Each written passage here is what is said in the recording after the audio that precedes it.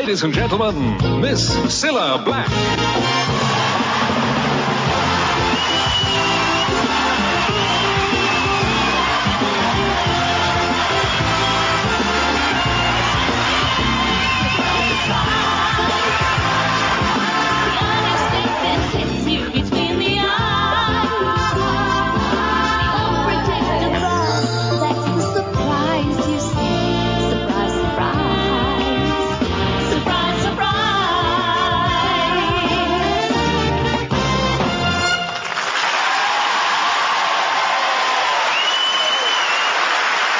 Everybody, welcome to a special surprise bonus Bang Bang podcast. So this is covering this Tuesday in Texas. Yesterday, I mean, if you listen to this 6 months down the line, this is all completely irrelevant. But yesterday we released the episode about Survivor Series 91, which focused mainly on this Tuesday in Texas and promoting it. So we thought, well, you know, as we're recording that one, we may as well, you know, get together and record an episode about this Tuesday in Texas, which is, I mean, this Tuesday in Bristol. This is all a load of bollocks because we're recording this episode roughly three months post when we recorded the Survivor Series episode.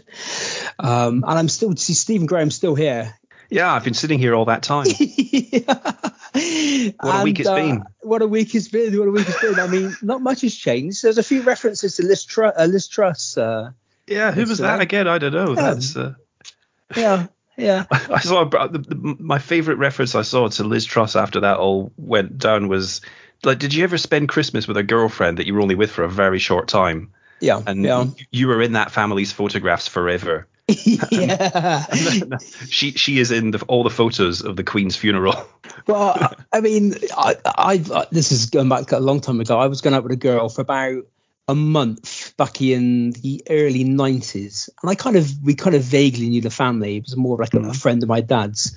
And the first day I went around to her house, they said, "Oh, we're cleaning out our granddad's flat. Fucking hell. He passed away recently. Do you want to give us a hand?" I was like, "Yeah, that seems fair enough." All right. But when I got there was basically, I'm not sure how long he'd been dead for and how long he was on the floor for. But there was like a murder scene when you got the body, like the outline of the body. Oh my god! Was still on the carpet. Oh wow! So that was only a brief, yeah. And that inspired your career in medicine, did it? It did. At that moment, I thought, actually, yeah. My girlfriend used to have a job where she was sort of on the admin side of some people who went in and cleared out houses. It was some kind of student job, I think, that she had.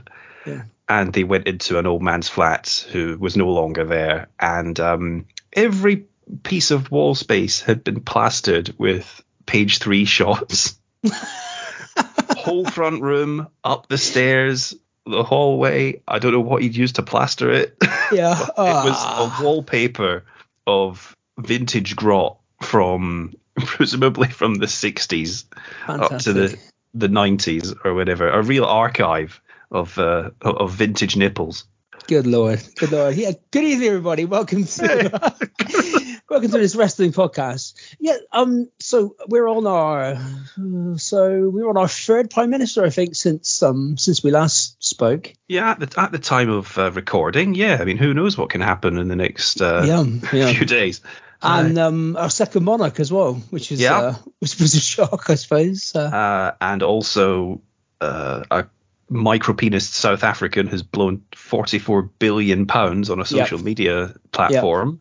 Yeah. Which has made some Saudis very happy when they come round to collect their investment. Yeah. They don't fuck around, those lads. Everybody's off to... Are you on...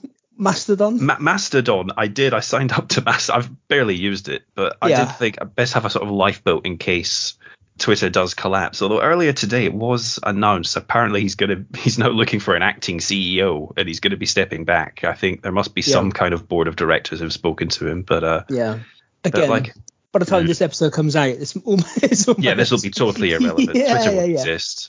Yeah. But yeah, we'll just crack straight on with where we left off really 3 months ago. Yeah, I mean, not much. I don't think there'll have been any change in the charts in the intervening 6 days from Survivor Series. No. Thank goodness. So there's no top 10 today. This is the bonus episode, so come on, like, Jesus, you know. This Tuesday in Texas starts off with basically the last scene from the Survivor Series, isn't it? With that promo with Gene in the bowels of the building. Catacombs. Yeah. Stadiums famously have their catacombs. Yeah. And but we do get the amazing cartoon reaction again when Undertaker opens the lid and Gene looks in and he does a wonderful type of look. What do you think was in there? Well, a cameraman. I think it was like Mr. Fuji naked or something like that. Yeah, it's probably Vince. Yeah, Vince. That's what he sleeps in to give him sexual powers. Yeah. But yeah, so that was the beginning of this, and then we're off to Texas. Yeah, and we get a generic Jim Johnson track. Yeah, with a nice little Tuesday in Texas logo. So, can you tell us what's the genesis of this thing? Was it Vince just trying to wrap up storylines as fast as he could? Did he think that were WCW doing these sort of B pay-per-views around this time? WCW had the Clash of the Champions, but that started in like 87, 88. I think they toyed with the idea of doing midweek pay-per-views, just toying with the notion. And I don't know why specifically, because they must have to give people a week's notice of it as well. Yeah. But I mean, I know that 91 was a bad year fiscally. Yeah. Buys for Survivor Series were well down on the previous years. Yeah. WrestleMania 7, we all know what happened there. Yeah. I think was he just trying to claw back some kind of revenue? Yeah. But, I think they thought we'd just give it a go and try. Obviously, they didn't do it again until 2004, where they tried it for a couple of years with Taboo Tuesday and that died a death. We covered that actually a few weeks ago. Wow. That episode died a death as well. So no, Ben, I guess on that episode was he suggested it, so it's his fault. I'll go back it went quite well. Yeah, that went quite well. No, don't go back. I mean, do go back and listen to it. Yeah. The funny thing is, as well, before we did Survivor, I should explain to the listeners, before we did Survivor Series, I had originally suggested this. Because I said, let's do this show because it's shit. Yeah. Then, of course, I realized I had to watch it. Yeah. No, I mean, at least it's only 90 minutes long. That was it. That's what I look for these days. Try and get as short a show as possible. And we can, yeah. But yeah, no, to answer your question, it does seem like they did it all quite on the fly, didn't they? Yeah, it really does feel like they've done a house show. Yeah. These are house show matches. Oh yeah, we'll get through the actual full card in a bit. Yes. Yeah. Because that was infinitely better than what we got to fucking sit through. Oh yeah. But like I remember I listened to somewhere where they were talking about how they obviously titled it This Tuesday in Texas, so it was very evident when it was going to be and where it was going to be. It was going to be this Tuesday in Texas. But Texas I mean, is a big place though. Yeah. Can't just drive around looking for it. Yeah. It was originally going to be called This Tuesday in B&Q, but they but no, they didn't obviously didn't do this kind of thing again for a long time. So they put it back in the box of ideas. And rightly so. Yeah. But yeah, we're still with Bobby and Gorilla. Oh, thank God they're here. Yeah. They've recovered a bit of their form after an off night from Survivor Series. Yeah. We get a holy mackerel from Gorilla straight out. So, yeah. We know we're good. Bobby thinks it's going to be the wake of Hulkamania. But Gorilla thinks we're going to see its reincarnation. Surprised is that not resurrection? Yeah. Given Hogan's relationship with Jesus and his crucifix and all that. And then they promote the actual main event of the show is that Savage has finally been reinstated. Yeah. And is facing Jake. That's what people are really tuning in to see for this, really, aren't they? Yeah. And Brain suggests that they may be able to do a 2-for-1 coffin deal with Hogan and Savage. So both can get done I tonight. like that one. That one reminded me of when I lived in Dublin. There's a huge cemetery in Dublin called Glasnevin Cemetery. It's like the biggest cemetery. It's like their equivalent of what's the place in London where Karl Marx is? forgotten, or like Père Lachaise in Paris. Yeah. Those places. All the big important people are there. But there's a pub next door to Glasnevin Cemetery, and people would stop in there before doing their burials. Mm-hmm. You had to have your burial done by about midday, apparently, in Ireland. But people would go, and there would be coffins lying outside this pub. Yeah. With pints of Guinness on them. Yeah. Because everyone would go in there before they died, they'd take their relative in to stick him in the ground. So I was thinking of that, just two for the price of one. As Hogan and Savage's caskets outside this pub in Ireland. Yeah. With a couple of pints of Guinness on them. So we were straight into it, really. So we get Bret Hart's coming out, but we get told first who Bret's going to wrestle, which already in the ring is Skinner. It's our boy. It's Skinner. Skinner. 3 episodes we've done, and Skinner's been on each episode. Yeah, we are cursed to have this guy on everything we review. I mean, at least he's not main eventing this one. First episode I did, he was main eventing it with the Ultimate Warrior. Yeah. God. But fuck me. Yeah, talk about different leagues. Well, it was a deserved title shot according to the Brain for Skinner. I can run through the list of who Skinner actually beat to get this title shot, if you like. Okay. Mario Mancini. Okay. Larry Williams. Mark Thomas, who's the political guy who used to be on Channel 4 late nights. Yeah. All right. Virgil. Okay. Joe Milano. All right. Ben Jordan. Wasn't he a runner who got done for doping? I think that's Ben Johnson. Oh. Eric Freedom, who released several dance albums in the 80s, and Ross Greenberg. Oh wow! Storied. So he never got to face Steamboat then after that feud that was being set up over the summer. Skinner, no. Oh dear. Yeah. No. So because Gorilla does say Skinner is to all intents and purposes undefeated. So I took that to mean that he's not undefeated. Yeah. He's not in the slightest undefeated. That would have been if you'd have gone for Skinner and Steamboat, we could have had the match back on Saturday night's main event back in the 80s. You had Steamboat against Jake. Oh. When it was so Jake had a snake and Steamboat had a baby alligator. Yeah. Yeah. Is that the one where he gets DDT'd on the concrete and I think was really concussed and knocked unconscious? I think that's part of that feud. Yeah. Oof, yeah, that was a nasty one. But we could have had alligators versus dragons, couldn't we? Yeah, that was what the feud they were. They did promos on each other throughout sort of like the summer of '91. Yeah. Skinner was going to skin Ricky Steamboat because he thought he was an actual dragon. Well, I mean, it would have made more sense then if I went to see Lyle Lyle Crocodile the other week at the cinema. Oh yeah. And if Skinner would have dressed up as a crocodile or an alligator to wrestle Ricky Steamboat, who's dressed as a dragon. Yeah. I mean, there's money on the table there. That's it. I mean, I don't see why Vince let this stuff get through his fingers. Yeah. That was quite good, Lyle Lyle Crocodile. That's my That's my it's your recommendation. Movie review. Yeah. Yeah. It's got what's his name? James Corden's not in it, is he? He's in James Corden's not in it. No. Oh. The who was the Javier Bardem? Oh. He looks a lot like Ian McShane in this film. So if you need any more encouragement, and he sings I'm as well. sold. As soon as you mentioned Lovejoy, I'm in. He sings and he dances too, Javier Bardem. Wow. So tremendous. Yeah.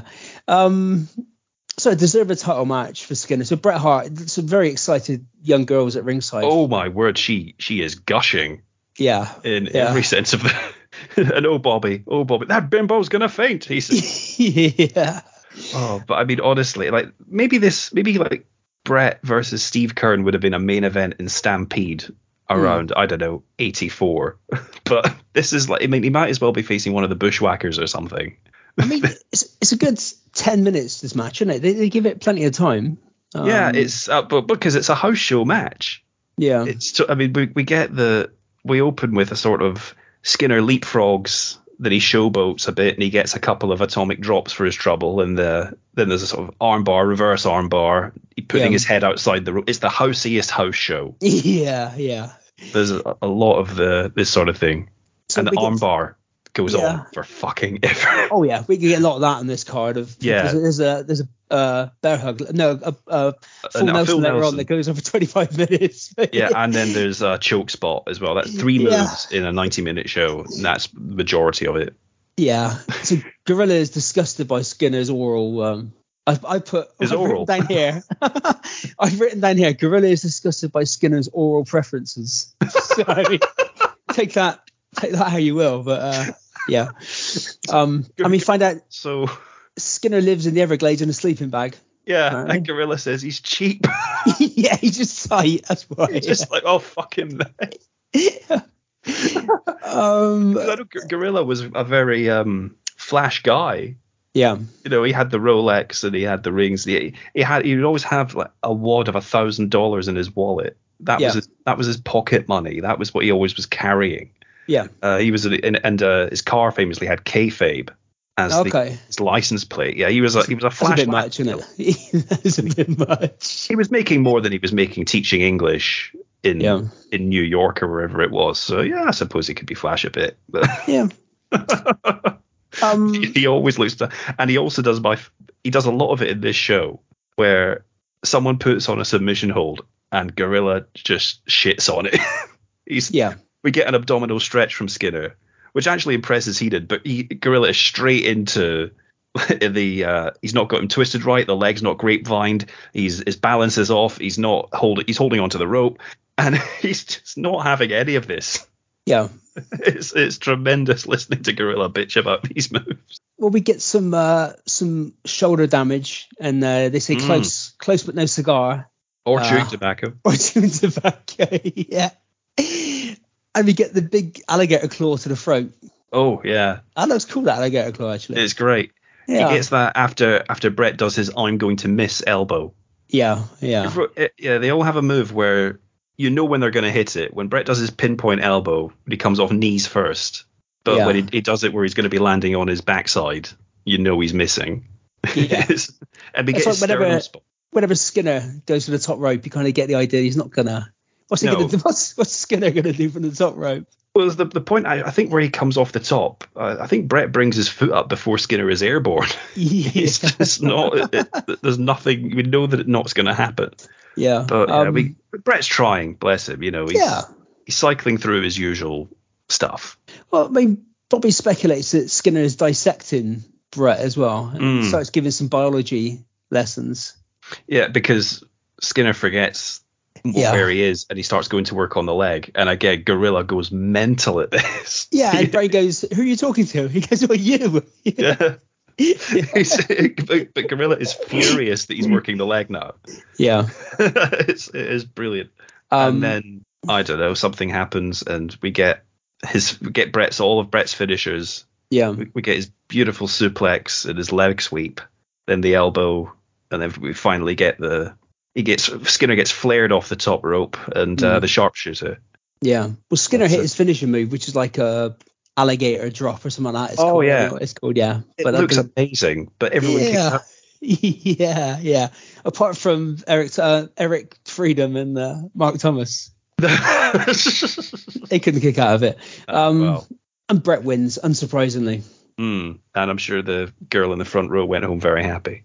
Yeah, she did. Yeah. Right, they're backstage now with Sean Mooney and Jake the Snake Roberts. Oh, and here we go. I'm just gonna play this. So, Randy Savage is wired to the max. He cannot wait to get you into the ring. So what? As cold as a razor blade, as tight as a tourniquet, like the skin on a dying man. Randy Savage, the last time I seen you were flailing like some helpless child, drowning. Drowning from what? Drowning from the very poison that was running through your veins after that snake had chewed on that arm. For some time he did chew. Now you look at my eyes, Randy Savage, and you see two black holes in the sky. But you look at that snake eyes and you'll see something so cold and so devilish and so deliberate. Yes, he takes care of what he has to, does what he has to, just like me. Your eyes weren't even there, man. You were out, you were gone. But you know whose eyes I enjoyed the most? Do you? Elizabeth's. Pupils so small, So intent, so scared for the man that she loved. And what a rush I got, man. Up and down my back, it felt so good. My hair felt like it was tingling.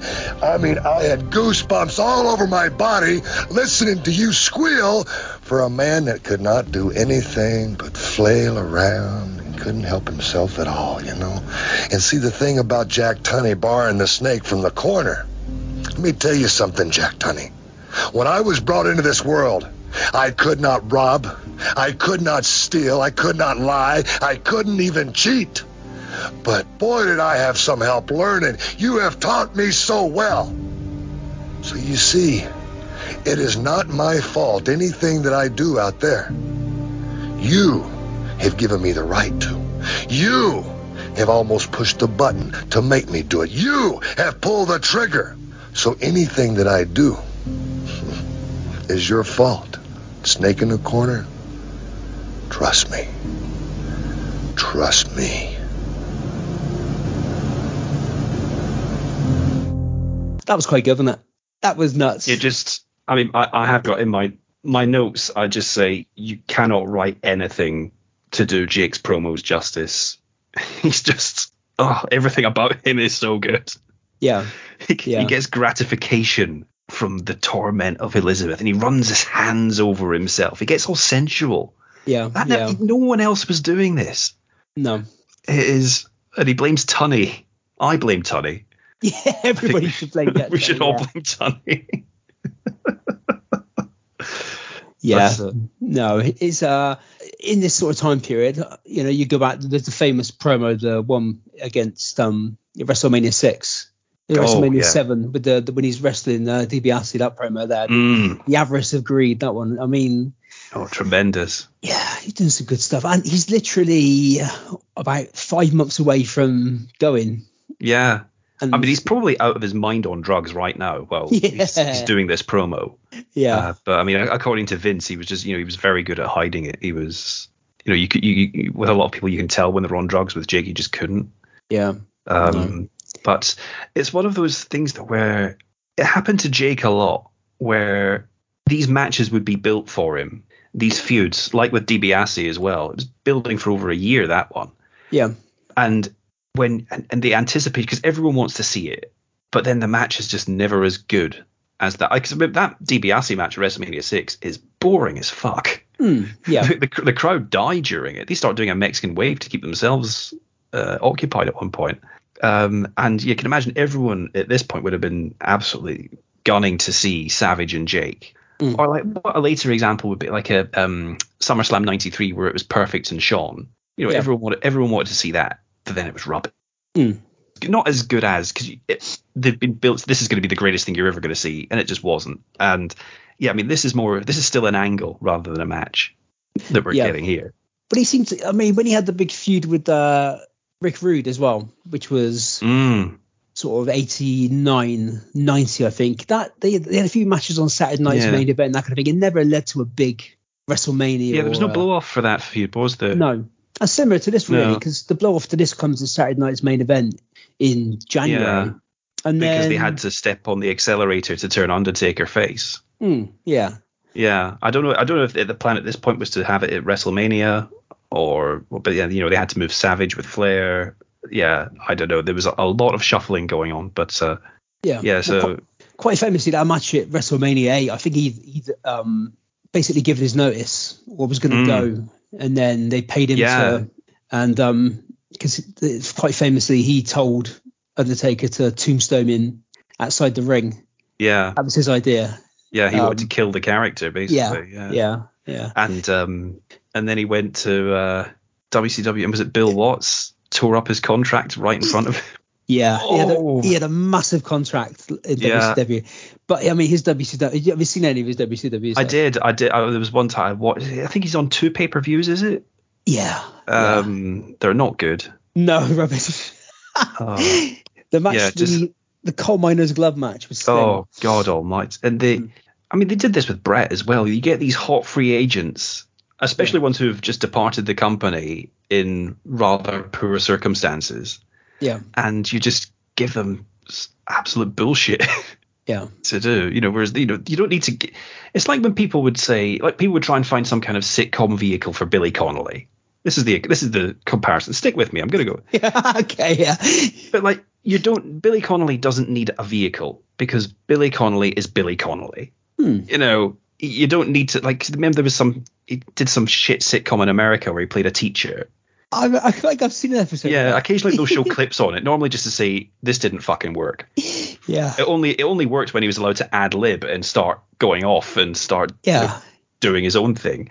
But a scripted comedy with him in it, you get Jake Roberts, you get Bret Hart. You don't need to put them in an angle or put them into some kind of bizarre feud with Sting. Yeah. Is that the one with the haunted castle?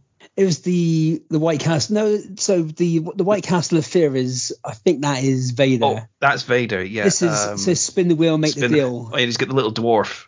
And they're in a biker bar or something. Yeah, that's the one. Yeah. Oh, yeah. It's fucking Jake Roberts. It sounds great, doesn't it? It sounds amazing. Brilliant. But I think so his idea was he'd come in, do a couple of feuds, and then would go into the booking side of things. That was his plan. He had this big contract lined up for that, and then Bill Watts said, "Fucking no chance, mate, on your bike." Yeah, because I think had he screwed Watts to go to Vince? He might have done. Yeah, I think there was some heat there that went back. His old man was there, and his old man notoriously was well, he was many things. He was many things, yeah. But I think he was still working for WCW at the time as well. Yeah, I think he was gone by the time Jake came. Okay. That was the thing, because he went in there. Yeah. Like his dad had, I think, helped broker the deal.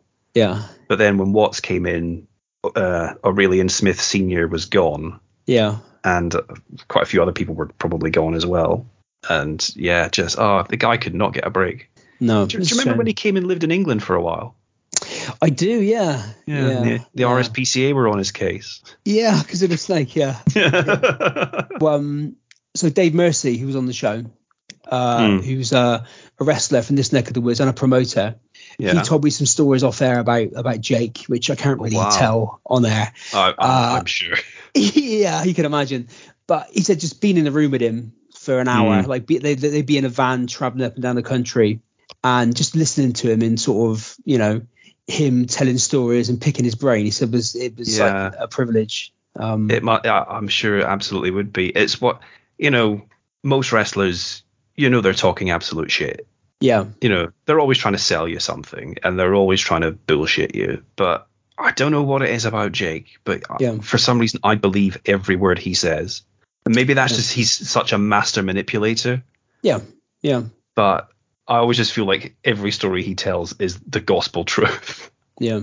Well, he told Dave Mercy that he had a drinking problem. So that's a bad sign when Jake the St. Roberts is telling you you've got a drinking problem. Actually, get well soon to Dave, because he's not been very well. Actually, he went for a routine. He went for a routine operation and almost died on the weekend. It doesn't sound funny, but it was quite funny. But get well, Dave. What happens in America, doesn't it? Oh no, he actually lives in Bristol. Oh, don't know what happens there. Yeah. But he's fine. Oh, right. Yeah, I'll let you know if he does pass away before this episode airs. Oh shit, we'll cut this. This bit will be edited today. Yeah, I'll play some musical montage of Dave's best bits. Or we can play this at the wake. We can play this at the wake. Yeah, Jake might speak at the wake, so yeah. Jake the Wake, Robert. Jake the Wake. That's his new gimmick. So we had the Jake promo. Now we get the Macho promo, which is standard Macho fare with Liz. He just reiterates everything Jake says. Yeah, pretty much. And he doesn't seem to quite understand the point of Jake's character. No. He's going, trust you? No, I won't trust you, Jake. You're the snake man. I won't trust you. Yeah, that's the point. Yeah, he says, trust me. It's not meant. You're not meant to trust him. His whole thing. Yeah, that's kind of the idea. Yeah. And Elizabeth just has the look of someone who wants to go and do drugs. Yeah. To be fair, we a few weeks ago we did an episode of Saturday Night's Main Event, and myself and Chris Bellis that were on that show, we were a bit. We got told off by somebody for being a bit not very flattering about Elizabeth. We kind of said that she didn't really do a lot. She just kind of hung around and wasn't much help. Well, she didn't want to be there. You could tell. No, and can you blame her, really? No. I'm surrounded by psychopaths all day. Yeah. Well, in that episode, actually, they mentioned here, like, nobody's ever put their hands on Elizabeth. But in that episode of Saturday Night's Main Event, it was a top quality match. It was Randy Savage versus Bret Hart, and the previous Saturday Night's Main Event, Honky Tonk Man had attacked Savage and pushed Elizabeth over, and that was like no one's ever touched Elizabeth before. Yeah. So here we are again. I'd really feel like I was taking my life in my hands if I was told that's what I had to do. Yeah. Because Honky Tonk Man would do things. I mean, this is probably from a shoot interview with him, but he would say, during matches, he would, approach Elizabeth, or not even approach her, but be in the ring, but look at her and wiggle his hips, do his stuff. And Savage would be furious. Yeah. And he'd go off at George Steele or Bobby Heenan. He would really fly off at people.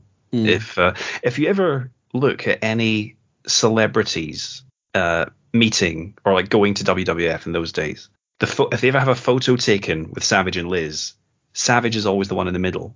Yeah. The celeb is never in the middle because they're not allowed to stand. Yeah, you're not allowed to stand next to Liz. Yeah. No.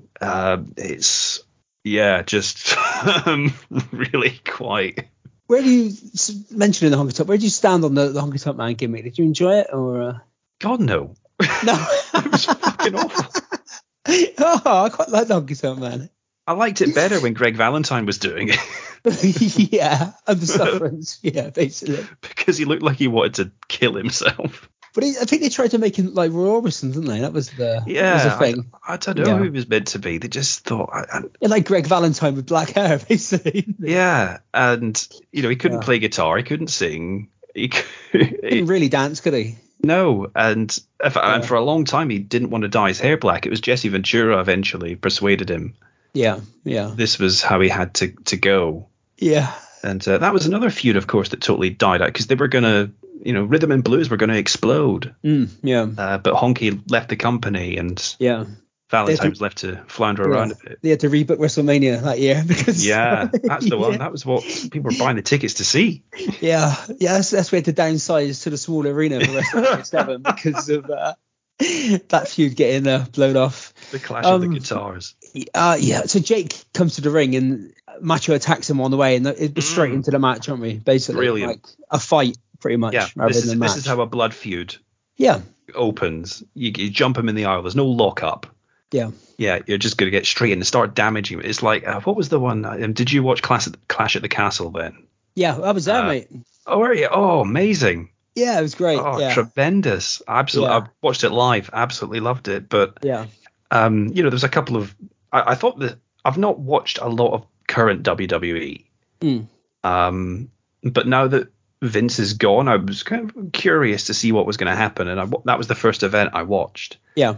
And I thought, because all the matches made sense and the booking was really solid, and it wasn't just kicking out of someone's finisher 20 times. It was, there was McIntyre only got 3 claymores in, Yeah. A year ago he'd have been hitting it on him every 2 minutes. Yeah. But because you had the blood feud there between Austin Theory and Rollins. Oh, Riddle and Rollins. Ah, that's him. Riddle, yeah. And he mentioned his wife and kids, didn't he? A few weeks before. Yeah. And that's amazing because it gets Rollins over. Yeah, everybody's doing Rollins, yeah. Yeah, she's turned the Waynes against you, Riddle. And they're kind of going, yeah, you fucking have. So fuck you. But that match though, real blood feud, but it took the form of a regular wrestling match. Yeah. Whereas with this, Savage keeps going for Jake's nose, which is horrible. It's real. Yeah. Well, Savage has got the bandage on his arm as well, hasn't he? So Jake keeps attacking going for the bandage from the snake bite. Yeah, even though the bandage isn't where the snake bit him. No, and it doesn't look like blood. It looks like paint on the inside of that bandage. But yeah, just because every time he sort of punches him in it, Savage kind of reacts and fights back, doesn't he? Which is he's great. But for a short match, this is perfect. A lot happens. It doesn't let up. Yeah, it's really fast, and we see another inverted atomic drop. We never see those nowadays, do we? No. Do they do them in AEW? Not really. No. I bet they would do them in AEW. No. Old school. You don't see many inverted or normal atomic drops. No, it's a dying art. If you could get moves, if you could get one of your mates in one of those in the playground, they'd be walking funny for a while. I mean, the one on the bum that hurt. I mean, I imagine they both hurt, but the one on the I never quite understand what the front, because you can't do a low blow. No, but people would sell their inner thigh or something when that was hit. Well, I think there's a whole Twitter account dedicated to Rick Rude's reactions to atomic drops. Oh, I've seen that. He would sell it fantastically.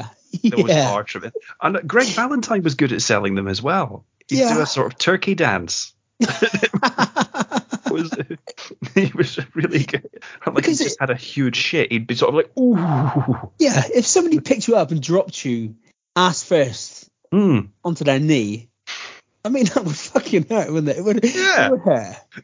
Or, I mean, depending on if you had if you were quite bony, I suppose. Yeah.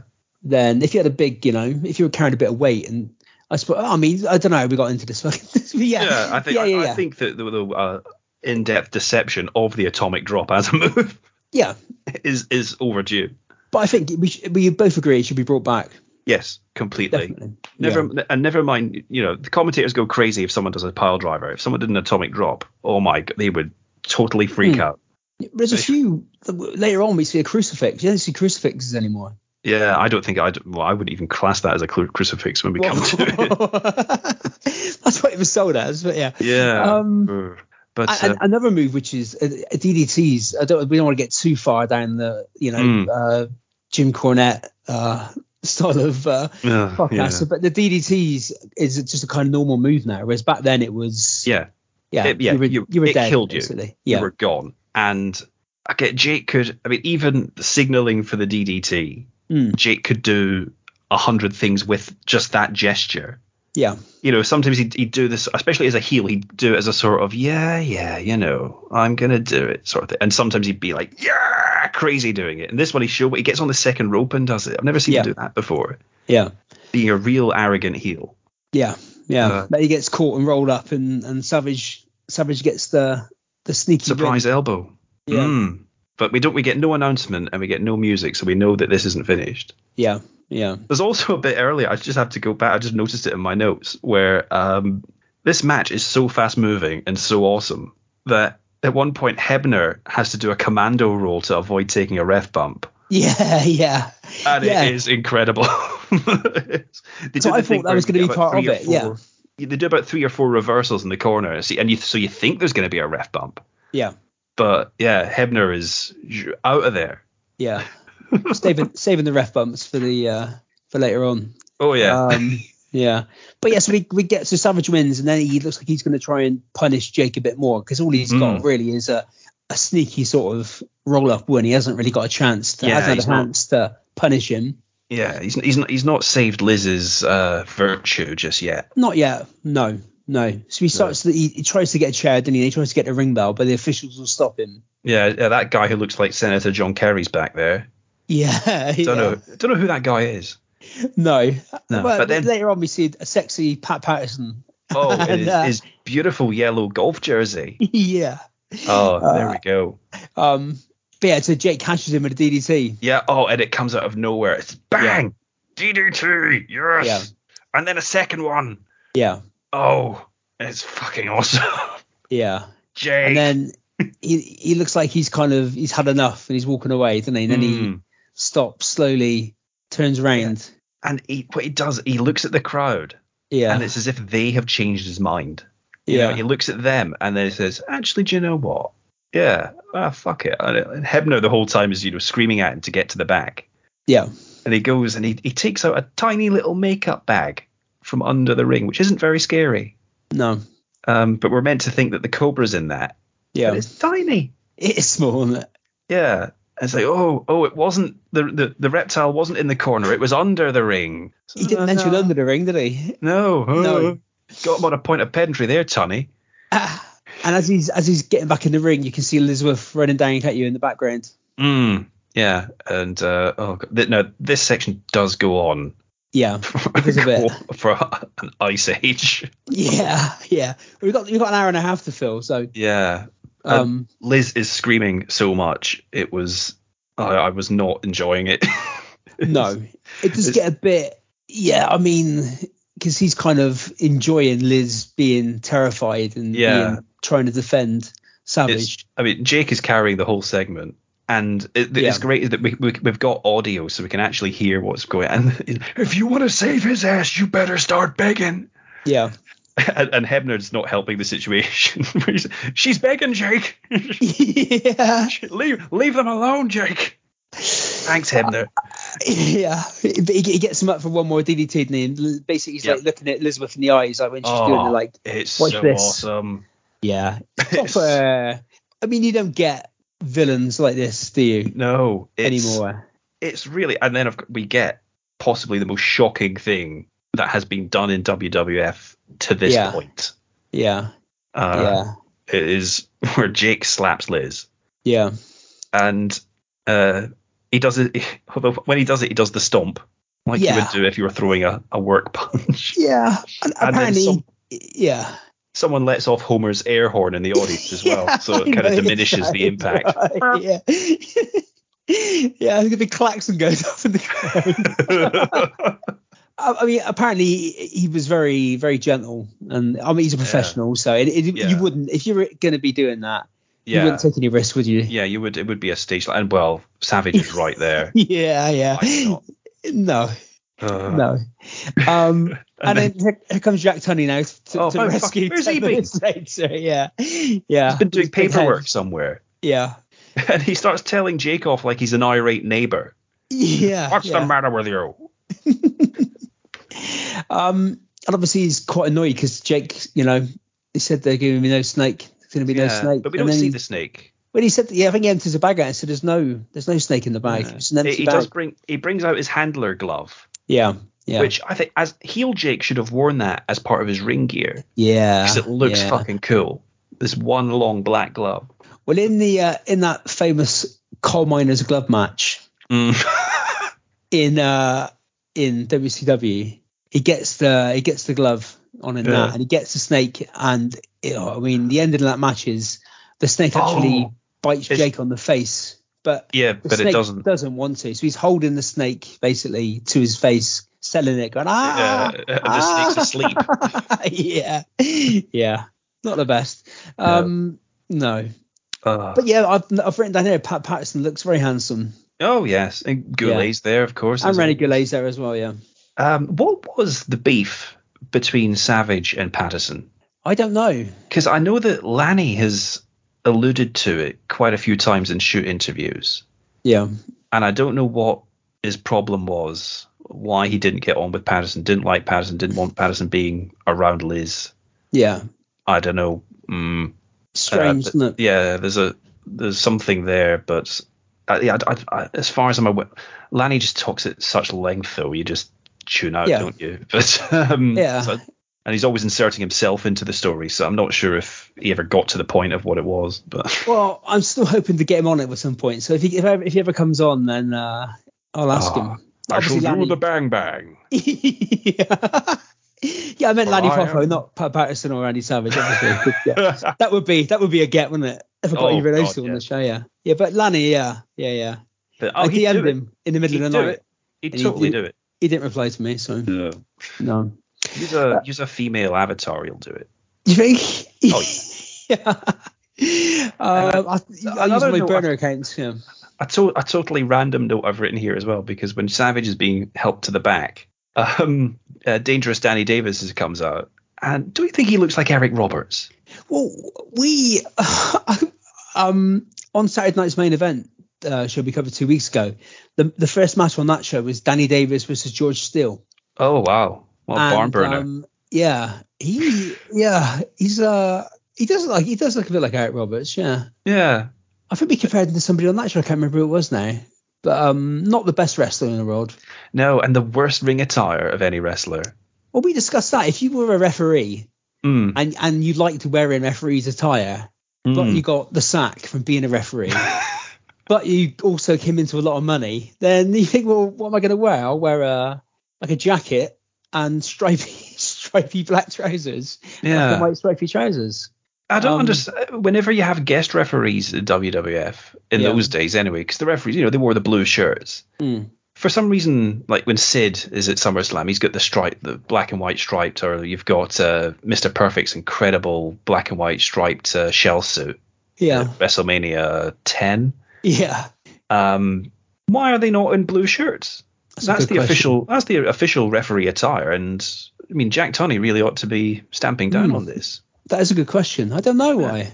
Yeah, they wouldn't, would they? They always wear like, and in later years they wear the cut off. But I think by that point the refs had changed black and white. Yeah, they'd gone to black and white by that point. But by the time Vince was coming out with his cut off sleeves when he was being a special guest ref, showed his muscles off. Yeah, I think they're all in black and white stripes. Yeah, they are all now. But yeah, Danny Davis decides I'm going to wear black and white. Yeah. So right, I'm going to now we're back to Gene and Jake backstage. So again, have a listen to this. Congratulate me, Gene, huh? After taking a look at that, you are a bona fide sicko, Jake Roberts. Hitting a woman, how could you? A woman? No man wants a woman that's going to lay down and grovel and beg for somebody's life. If it's a woman that I want her to stand up. Stand up and be what I want. As far as slapping her, yeah, I slapped her, but I'll slap myself. I'll slap you, Gene Okerlund. But I'll tell you something, Randy Savage. DDTing you was fine. That really felt good. But the best feeling I've ever had in my life is when I grabbed a hold of your woman's hair, man, and jerked her up off of her knees. That was good. And then when I put my hand across her face, my man, it felt so good I should have to pay for that. Yeah, I would pay to do that. So the next time you think about crossing this snake's path and a snake chooses its own path where nobody else wants to go, you think about it again. But if you do decide to, please do me one little favor. I'm begging you. Please bring her back. Let me touch her again. Oh, get out of here, please, Robert. I can cultivate her into something that even I could want. Please. I could do that. Trust me. Trust me. Please. I refuse to. Repo Man, soon, let's get back. Get out of here.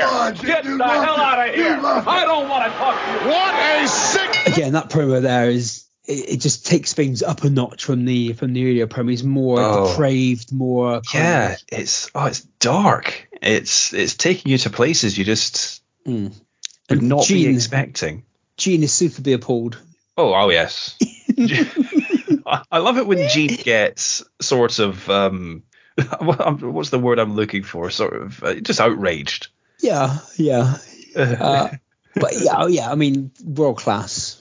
Stuff, legendary stuff. So yeah. Speaking of from that, follow that.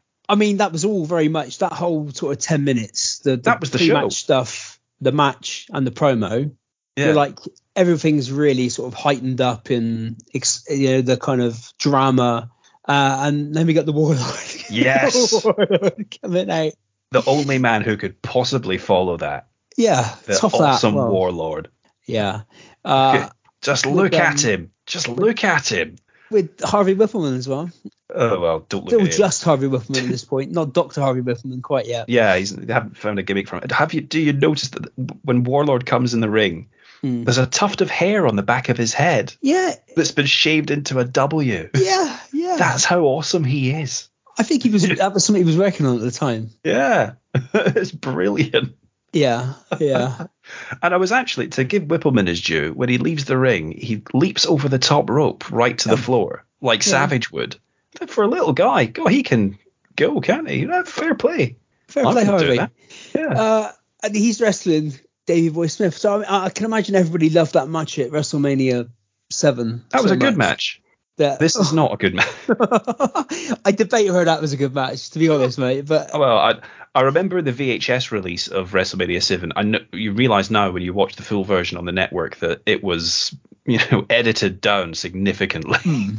I mean, it was better than this match. Yeah. Yeah, definitely. By miles. And David's from Leeds this week.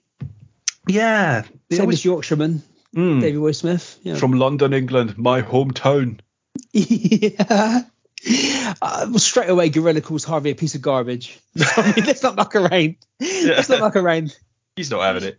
No. And I get this is yet another house show where we get a lot of delaying and like Warlord posing for the crowd, and that Davy Boy does, and it's a lot of punches and shoving and shoulder barges where no one moves, and just another. This is what they would be doing in the bingo hall in Alabama or wherever. Yeah. So the crux of this match is like the Warlord gets full Nelson on, doesn't he, for the majority of the match? Yeah, for pretty much the entire match. I mean, there are some bits. I mean, I was kind of impressed at how quick Davey can move, despite the roids. Well, I mean, if you're talking about roids, fucking hell. Oh yeah, he can go over it. The Warlord, he looks like he's gonna pop, doesn't he, Warlord? Yeah, I mean, the Warlord seems to be able to carry it because he's so tall. Yeah. He's such a massive geezer, whereas like Davy Boy is like, his body is shaped like a heart. It's like his heart has just swollen up into his entire torso. Yeah. And he can't put his arms down. No. And he's sort of purple in color. Yeah. Well, I mean, they're both. The Warlord is red. And Davy's the Warlords are kind of, been out in the sun for 2 weeks, red. And Davy's again going into respiratory arrest, blue. Yeah. Purple, yeah. So I'm not sure which really you want to. I mean, the Warlord's still with us. The Warlord, he's still alive. There you go. Just shows. Yeah. His regime was obviously just a bit smarter. Yeah. He and Barbarian must have been sharing, Yeah. I mean, they're both still alive, aren't they? Barbarian's both still around. Yeah. I can't remember where someone pointed it out to me, but you ever watch Warlord and the Barbarian? They both sell exactly the same way. Yeah. Where they sort of lean their heads back and sort of stumble, a bit like a monster in an old movie. So they both learned it in the same place, and it's just quite. Once you've noticed it's hilarious. That's one of the first feuds I remember actually from watching wrestling was them and Demolition. It's well documented. I mentioned it probably 4 times in episodes that Demolition were my favorite tag team. Well, rightly so. I absolutely love Demolition. And that was kind of the first sort of feud I remember was Demolition in the Powers of Pain after Fuji had turned on Demolition and joined up with the Powers of Pain. Yeah. And Demolition were face. Yeah. And wrestling 2, big monsters in them. But if you go back to, I'll cover some old WCW stuff, and they were feuding with the Road Warriors in NWA back in the sort of late 80s. Yeah, I don't think I'd want to see that match. Just four massive guys not selling for each other. No. And they were pretty, In fact, didn't the Powers of Pain jump ship because they refused to do a scaffold match? I think so, yeah. Yeah. And well, who can blame them, to be honest? Yeah, some of those scaffold matches were pretty, yeah. Jim Cornette normally ended up clinging on to one of those. Smashing his tailbone. Yeah. But, I mean, Davey wins, doesn't he? I suppose I can remember when he came back, Davey, because the British Bulldogs were they were before my time, but when I got into wrestling, I kind of bought old DVDs of WrestleMania, not DVDs, in 1989, yeah. No, VHSs or like the old WrestleManias, and British Bulldogs would be on there. Yeah. And then Davey came back, probably would have been 91, as the British Bulldog with the dreadlocks and all that, and it was quite exciting. He copyrighted the name by then. Yeah. He was huge. I mean, in terms of his popularity as well as his physicality, he was a big star. Again, he was SummerSlam the year after would be when he beat Brett. Yeah. And then probably a year on from this, he was gone. So he was gone after when him and Warrior got released for pharmaceutical issues. Which was in England. Funnily enough. Yeah. But but during this match, it goes it goes down the toilet. It starts off with Whippleman trying to do a promo to camera. Yeah.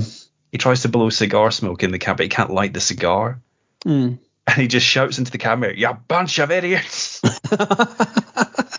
Is it like Warlord and me are the number one team in the WWF? And oh God, this is bad. And then, but we do get Gorilla slagging off first the bear hug, and then the full Nelson. Yeah, just as you knew he would. And Heenan gets some amazing digs in on Brits. Yeah, He says if you beat up a Brit, it doesn't matter. Lord Al gets beat up 3-4 times a week and no one cares. They were on good form on this night. Yeah. Gorilla's taking no shit as he with the heels. He's like, he is having absolutely none of it. And then Warlord just, after this, Nelson goes on for about 15 minutes, it feels like. Warlord just gives up on the move. Yeah. Throws him down, and that's it. Crowd are dead. Yeah, pretty much. But Davey does a few moves, gets to look strong, doesn't he? He looks like he's going for his running power slam, gets him up, but doesn't quite do it. But then, again... He gets an amazing delayed suplex in. Yeah. Oh, yeah. But he wins with something resembling a crucifix. Which you don't see very often. No, and we see a replay of this one, which is, and Warlord's on his feet before Davey Boy is. Yeah. Davey Boy he rolls out the ring and he looks absolutely fucked and just that he wants to go and smoke crack with Anvil. Yeah.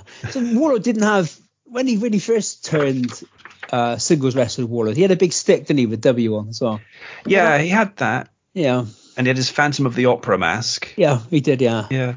There was I remember seeing, I think it was with both the Powers of Pain, actually. There was a shoot interview they did where they said that when they were broke up, the plan was one of them would feud with Hogan and the other would feud with Warrior. But that didn't happen, didn't come to light. And so they were both very disappointed that never happened, because I'm sure they shared their roids with Hogan. Well, I'm sure I can remember there was talk of Hogan and the Barbarian feuding. He looked cool as well, but he had like antlers, didn't he? And Barbarian looked awesome, but he was boring. Yeah, he was quite boring. Yeah. I was watching. I wouldn't tell him that though. Yeah. What was I watching? Yeah, absolutely would not. Because like who was it who famously said if it was real, then Barbarian and Meng would be champions for life. Yeah. Just the two hardest men in the world. Yeah. Even now, just would not attempt it. But I can't remember, what was I watching recently. There was I don't know if it was an episode of Superstars or Primetime or something, and there was it was Brett defending the Intercontinental Championship against Barbarian, and I just went, nah, fuck it, I'm skipping this. Not even Brett can make me interested in this. Yeah, no, but you could tell that match was going to go before it even started, couldn't you? Brett would start off well, Barbarian would dominate, Brett would get his 4 or 5 moves in at the end, and Brett wins. Yeah. So we get Sean Mooney then with a distraught Randy Savage backstage. Mooney is not helping. No. He's like, well, obviously, I know how you feel. Like, I understand. I'm just as upset as you are. Yeah. Well, quite clearly not. I'm not saying this, but this was, he's acting, I suppose, isn't it? It's he's chewing the scenery slightly. He's not saying much. No. But he's so emotionally traumatized he can't say anything. Yeah. He's coming out of the set and he's moving around. He's on the floor and I suppose he's just trying to convey like the biggest emotional shock he could ever have had. And Mooney's just having to stand there. Yeah. Sean Mooney's there, like holding the mic as he wanders around the room, and that should have been one where he'd pushed Mooney out of the set or something. It should have just been Savage on his own. Just took the mic and did it himself. Yeah. But the feud goes on for another couple of months anyway. Did you know there was a house show some point around this point? The main event was meant to be Savage versus Jake, and for some reason Savage wasn't available, and Hogan actually stepped in. Hogan actually stepping in as someone's replacement is crazy enough, but imagine going to a show and your main event is Hogan versus Jake. That match very rarely ever happened. That never happened on TV, I don't think. No, never. And again, if Jake is to be believed, that was going to be his big money feud, but it never happened because of he was too over. Yeah. I mean, you can see that. I think especially in those old days, Saturday Night's Main Event. when he was a heel in that feud with Steamboat when he just come in, and famously got turned face by Honky Tonk Man breaking his fucking neck with a guitar on the in the snake pit. Would it legitimately would actually the most expensive guitar in the shop. Yeah, it was ungimmicked according to Jake, and it looked pretty. It doesn't cave. No, after the fifth attempt, it does. And it's got fiberglass. Coating on it. Ouch. Yeah, that's one of those clips I find difficult to watch. It is nasty. Yeah. Good old Honky Tonk Man. Yeah. According to Jake, it was Patterson's significant other who he was basically, given some spare cash out of the drawer and said, go down the nearest music shop, buy a guitar. Yeah. Not quite understanding the assignment. He thinks, well, obviously Vince wants the best, so he just gets the best guitar, rather than the cheapest one that's going to collapse. So Patterson's boyfriend. I don't know if he was sent on any errands after that one. No, maybe not. So again, from that moment of great high drama with Randy Savage, now we get Ted out first. They didn't tell us what. Again, if you're watching this for the first time, this match wasn't advertised, was it? So you see Ted DiBiase coming out. Yeah. With and then Repo Man coming out. And I mean, absolutely, God love Repo Man. Who are they going to wrestle? Wow. Oh wow. Wow. El Matador and Virgil. Yeah. Of course. Yeah. And this match is a follow-on from the Survivor Series Showdown. Yeah. So this is a trilogy we've had. Yeah. When Repo has come out and stolen or repossessed the $1 million belt. Yeah. And he waffled Virgil with it. And Tito ran out to remonstrate with the referee. That set up this match. So there we go. We've got a story to it. I mean, we've spoken on the show already about some great character acting. I mean, the Repo Man's up there, isn't he? Really? Oh yeah, totally. He is dedicated to that role. Yeah, it's almost improv, isn't it? Basically, what he's doing. I think he did say it was based on Frank Gorshin as the Riddler. Oh yeah, that makes sense. The '60s Batman series. But I mean, it's totally. I mean, if you didn't have that whacking great tattoo on his bicep, you wouldn't know it was Smash, would you? No. Yeah. I didn't know at the time. No, I remember. No. I think someone did have to tell me, but then the tattoo made it obvious. Even though, I mean, as Smash, he had the tattoo covered for quite a while. Yeah. Because he'd played another character, which it was fairly obvious that was who he was. Well, he had some fantastic. So he was a big Russian in NWA, and then was Smash, and then was Repo Man. Then he was a Blacktop Bully. Blacktop Bully, Mr. Hole in One. Yeah. Which wasn't a porn star gimmick, sadly. No, it should have been, shouldn't it? Yeah. Yes, a fantastic character actor, Barry Darso. Yeah. He got round. And it's when he's sneaking around behind DiBiase with his coat round him. He looks like a flasher. Yeah, that's what I mean. Nothing that he does is in any way related to being a Repo Man, is it? No. No. I mean, I'm sure that he probably has a clipboard full of forms and is very official and knocks on your door when you're in. Yeah. Because you have to sign shit off. Yeah. So the Riddler, you can see his influence from that. I just love though that Vince. This is what Vince thinks of his audience. Yeah. Because clearly they're all sitting on the rented sofa with the spring sticking out of it, eating their TV dinner. Yeah. In a trailer, listening to extreme right wing radio and firing automatic weapons out of the porch. And that's who Vince thinks he is taking the money from. Yeah. And so, of course, their enemy is the Repo Man. Yeah. And having never seen one in Greenwich, he thinks this is what they look like. I mean, their opponents, Virgil and El Matador. Oh, yeah. I'd forgotten about them. Gorilla says Virgil couldn't have picked a better partner, with the caveat being from the mid card. Yeah. He could have chosen Hulk Hogan.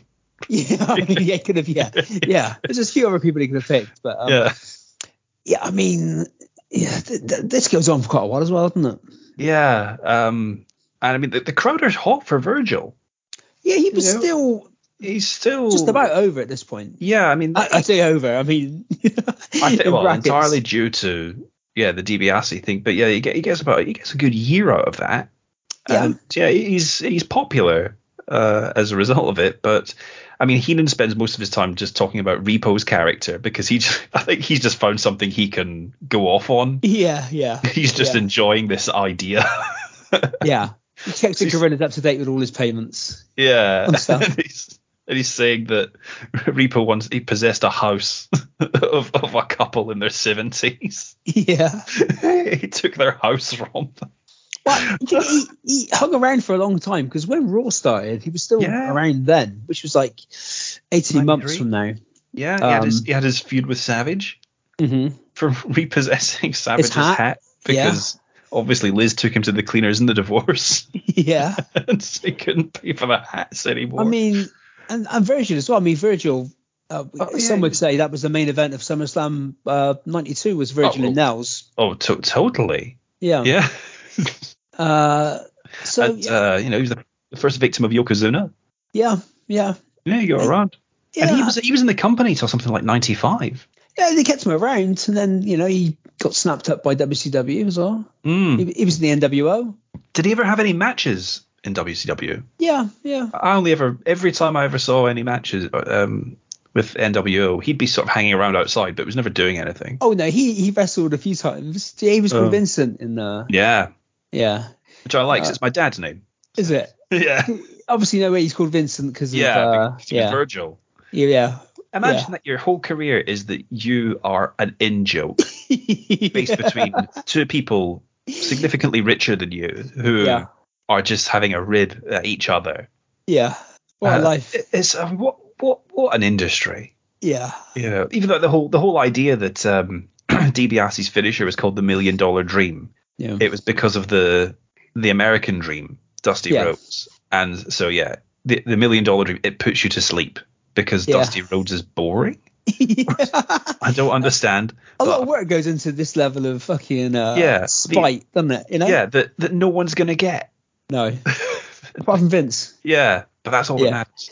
I mean, who wins this? So not that it matters. Yeah, so the heels win, don't they? Because it looks like Sherry nails Ted with a shoe. Yeah, and you think, well, they're gonna win.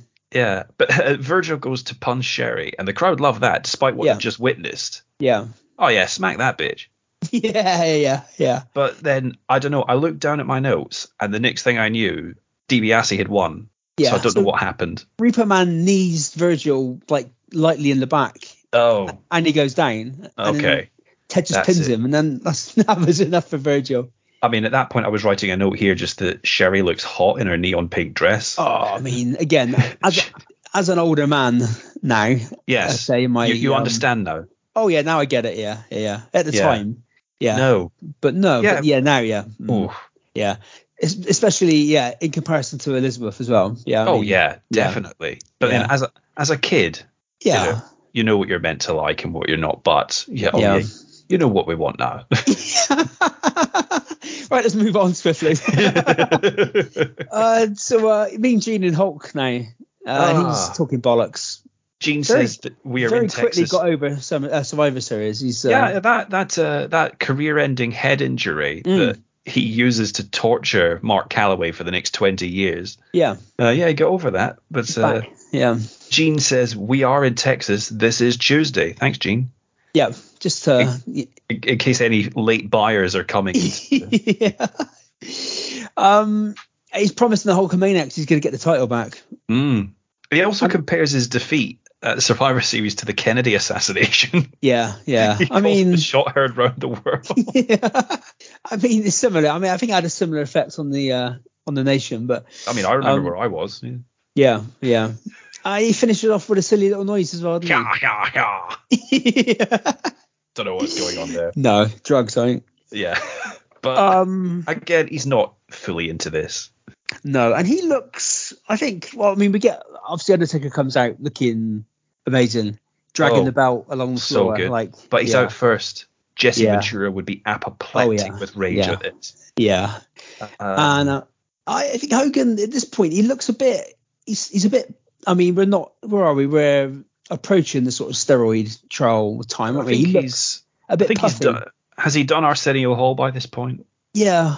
Told that litany of lies. Yeah, but he looks a bit flabby around the. Bit softer. Yeah. Obviously, those 2 days in hospital he's had since Survivor Series. That's true. And visiting that American football player who was legit paralyzed. Yeah. Yeah, he's had to take time out. A couple of days off the juice. He's even he can't even be bothered. He's not going to give you the full Hogan act for the full price. So he's not juicing up for this show. No. And he just rips his shirt as he's walking down the aisle. He's not doing the routine. But Undertaker at this point, he has got the character down now. Oh yeah. This iteration of the Undertaker is still my favorite. Yeah. And how one of my favorite bits that he does is when they go into the ring and Bearer gives the referee the urn while he helps the Undertaker disrobe. And the referee always has to be persuaded to take the urn. They're frightened of it. Yeah. And then once Bearer has taken the coat and the hat from him, Undertaker starts to move towards the urn, and the referee has to sort of back away quickly. He's frightened, and so Bearer then takes the urn and controls the Undertaker again. It's such a great act. Yeah. It's so good.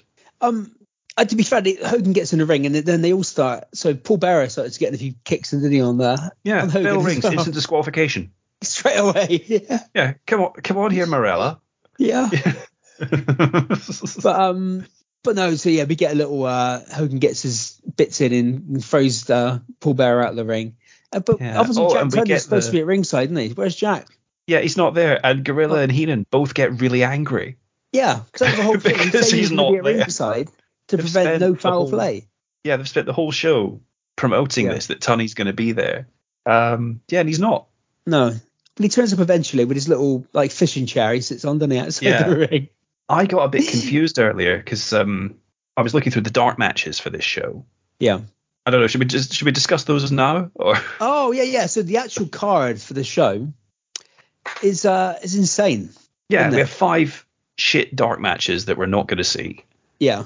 But I mean, as for historical interest, though, they're interesting. They should be covered.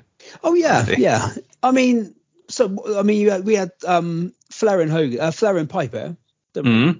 Yeah, that's which is actually the longest match of the whole night.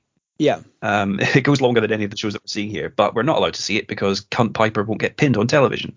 Yeah. And what else? There is a very similar Flair and Piper match though, on one of the MSG shows on the network. Yeah. So what I would recommend people to do is watch that. Yeah. Because it has the same finish as far as I'm aware, that Flair pins Piper with his feet on the ropes. Yeah. So the dark matches start off with the Harris brothers. Pair of fucking Nazis. Yeah. Against Brian Costello and Brian Donahue, who I don't know, they may be Nazis as well. I'm not sure, well, but who knows? Not that we know of. Sir Charles, who is who's Papa Shango and the Godfather and the Good Father and Karma, and I'm not sure what Sir Charles was though. No, I just before we came on, I did a quick Google search to see if I could find any evidence of Sir Charles. Yeah. And all you get is pictures of him as the Godfather and Papa Shango. So there appears to be no pictorial evidence of Sir Charles. I don't know how he dressed, what he looked like, what the gimmick was meant. Quite why Vince looked at a giant black man and thought he had a knighthood. Yeah. I don't know. That's not to say that giant black men should not have knighthoods. Of course, we're a meritocracy in this country. Of course they can. But why Vince thought that, I don't know. Yeah. He beat Del Wolf, whoever Del Wolf is. No idea. Chris Walker beat Brian Lee. Yeah, this is Chris Walker. This guy turns up quite a lot on. He does at this time period, yeah. Sort of house shows and things. And I mean, he's got a great physique, and he's got the massive hair. He looks like something Vince would like. Yeah. But yeah, he never really goes anywhere, and he never gets a gimmick assigned to him or anything. And by late '92, he's gone. He spends a lot of time jobbing to the likes of Hercules. Yeah. I think he jobs to Sid at one point as well. So, but yeah, he does nothing. But this was where I got confused, because I had thought I'd remembered a story about Tunney coming out to reverse the decision of a match, so that he wouldn't get booed later on. Right. But then when I was reading the Wikipedia entry about Chris Walker, it turned out it was Chris Walker, but it was at the Royal Rumble. He had a dark match against the Brooklyn Brawler, and Brawler wins by some nefarious means, and Tunney comes out to reverse the decision. The idea being that when Tunney comes out later, the crowd won't boo him. Okay. But I mean, it's a New York audience, and he's just reversed the decision on the Brooklyn Brawler. I think they're not, they fucking booed him. Chris Walker, so Chris Chavis against JW Storm. Chris Chavis obviously is Tatanka. Tatanka, yeah. I'm assuming face Greg Valentine beat the Brooklyn Brawler. Mm. No, you're looking at the Wikipedia page there, aren't you? I'm looking at the card from the database. I get the. Oh, right. So it's actually, because I looked at the Wikipedia, it looked like people had been messing around with it, because they were saying there was a Road Warriors match and there wasn't. Okay, well, there's two on here. It says there's two on here. Yeah, why would they have two matches? I don't know. Yeah. So they would have been around at this point. They were around. They were champions at this point. Yeah. But so, I hadn't seen any evidence of them actually having this match. It's just the ones we've just described. Yeah, and the Bushwhackers against the Nasty Boys, Legion of Doom against the Rockers, and Legion of Doom against the Natural Disasters. Yeah. Odd. I don't know. I think that's someone messing with the Wikipedia. Okay. And then Flair beat Piper in the last match. Yeah. Yeah. But so I mean, the audience had to sit through a lot. Yeah, I mean, none of this stuff got put on video over here. No. I mean, one day maybe they'll release Chris Walker versus Brian Lee on DVD. I want to see that. I want to see the Sir Charles anthology. We'll get that match. There's enough outcry for it. If you do work for WWE, presumably as in-ring talent rather than, I don't know, doing the admin, you can request from their tape library literally anything. Okay. So if for the purposes of studying, and so presumably, so if anyone who works for Vince is listening, do you want to get a Sir Charles match? Yeah. Just like stream it and let us see. Because we are curious. Yeah, we want to know. I mean, so this match it's a bit more action in this match than the one at Survivor Series. There's a lot of choking. Yeah. Undertaker falls over at one point as well, doesn't he? Oh yeah, he hits a wet spot apparently. Yeah. And that's the terrible thing about this gimmick, is that you can't do anything wrong. No. And you can't sell anything. If he was out there and really hurt himself, he wouldn't be able to work it into the match because that's not who the character is. Yeah. Yeah, it's really difficult there, I think. But we also get Hogan goes for his slam too early, but he does slam him, and then he sells it like he's just slammed Andre. Yeah. They put it way about the same, don't they? Hogan I'm sure they do. Yeah. They talk in this match about the power of the urn, how the urn controls him, and kind of foreshadowing how the match is going to end. Yeah.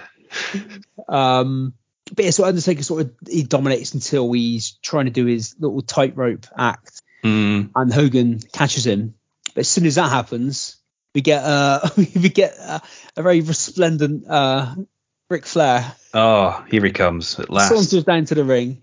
Jack Tunney tries to remonstrate to stop him. Yeah, and Hogan unprovoked totally hits Flair with the chair. Yeah, and he pancakes onto Tunney. Yeah, Tunney. And Heenan is rightfully furious because he had no reason to hit Flair. Yeah, but then the match goes weird at this point. Because it's like everyone is missing cues and no one knows where they're meant. They're all standing around as if they're waiting. Yeah. And no one knows. Like Flair's just standing there Bearer's like halfway up the stairs, not sure what he's doing, and Taker and Hogan are just sort of exchanging blows and filling. Yeah. And no one's quite sure how they get to the next bit. No. Having Tunney out there just made things more confusing. I think so. Yeah. It was. I mean, this whole finish is so messed up anyway. It's fairly convoluted, isn't it? Yeah. So Flair gets a chair up.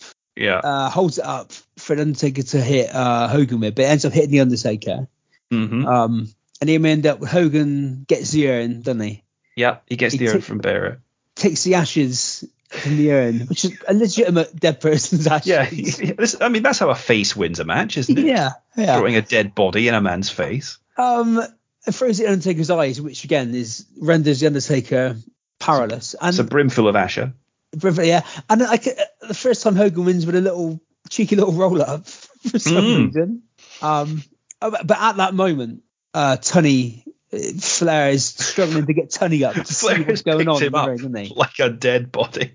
Yeah. He's got him under the arms. So we're under the impression that if Tunney's seen the Undertaker get the ashes thrown in his eyes by Hogan. Yeah, it's not very clear. Not very clear, is it? No. And Hogan showboats with soot all over his hands. Yeah, which looks quite strange. And Hogan wins a belt back. Hogan's a champion, but they're disputing it as being, Yeah, it's. I mean, Undertaker was so lucky that he turned face a few weeks after this. Yeah. Otherwise, let's look at the career of Hogan opponents after Hogan's done with them. Yeah. You get the Iron Sheik. He feuds with Duggan, and then he's out. Does drugs with Duggan. Yeah. Yeah. Macho Man feuds with fucking Duggan. Yeah. Feuds with Dusty. It takes him a long time to come back. Yeah. To where he's meant to be. DiBiase just bounces around the middle, mid card. There's not a lot you can do after Hogan's beat you. Unless you turn face. Yeah. Yeah. And Undertaker. Boss Man was able to turn face. Yeah. That was a while later, though. He didn't do much for a while. He feuded with Duggan. Yeah. This is what happened. Yeah, you feud with Duggan. Yeah. So we could have had Undertaker feuding with Duggan at Mania 8. Yeah, that would have been interesting. That would have done it. That's how it finishes. And Gorilla finishes off by saying the greatest athlete in the world has prevailed here in San Antonio. So great. I might be stretching it slightly. But as we go from here, so Tunney makes a decision, doesn't he, that he is once he gets his head clear. Yeah. And picks Flair's sequins out of his suit. Yeah. He's able to reverse. He's going to hold the title up for the. But why? Why does I don't know. Well, because he didn't win it. He won it in shady circumstances. Yeah. He threw a dead man's remains. Yes. He had to take his face. That's worse than being tombstoned onto a chair. Let's face it. I'd say so. Well, what would you prefer? Wow. Can I sell the injury for 20 years and make a guy feel really guilty, even though my head was about 1.5 feet above the chair? Yeah, I'm not sure what I prefer, to be honest. I wouldn't. No, what would be more? I suppose if you had the remains of a dead man thrown in your eyes, it would have a lasting effect on you psychologically, probably. I think it would. Yeah. It's It's just what it says about the sport of kings that this is what we're discussing. Yeah, fingers crossed neither of these events happen to either of us. It's unlikely, to be honest. I'm sure. The odds are very slim. Yeah, very slim, very slim. But not none. No, it could happen, couldn't it? It could happen. Yeah. Probably more likely. You're probably more likely to get the ashes of a dead man thrown in your eyes than you are to get tombstone on a steel chair, aren't you? Yeah, or to win the lottery. Or to win the lottery, yeah. It could be you. Yeah. Would you like to know the Dave Meltzer ratings for this? Yes, I would. Show. I'd love to know. What do you think got? What do you think got match of the night? I would think Jake and Savage, but I'm sure Meltzer would probably say no because this was a storyline. It wasn't a match. Yeah, you'd be wrong. That isn't the. So is it Warlord? Yeah. No.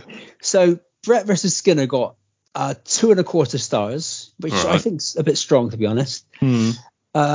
Randy Savage versus Jake the Snake got 3 stars.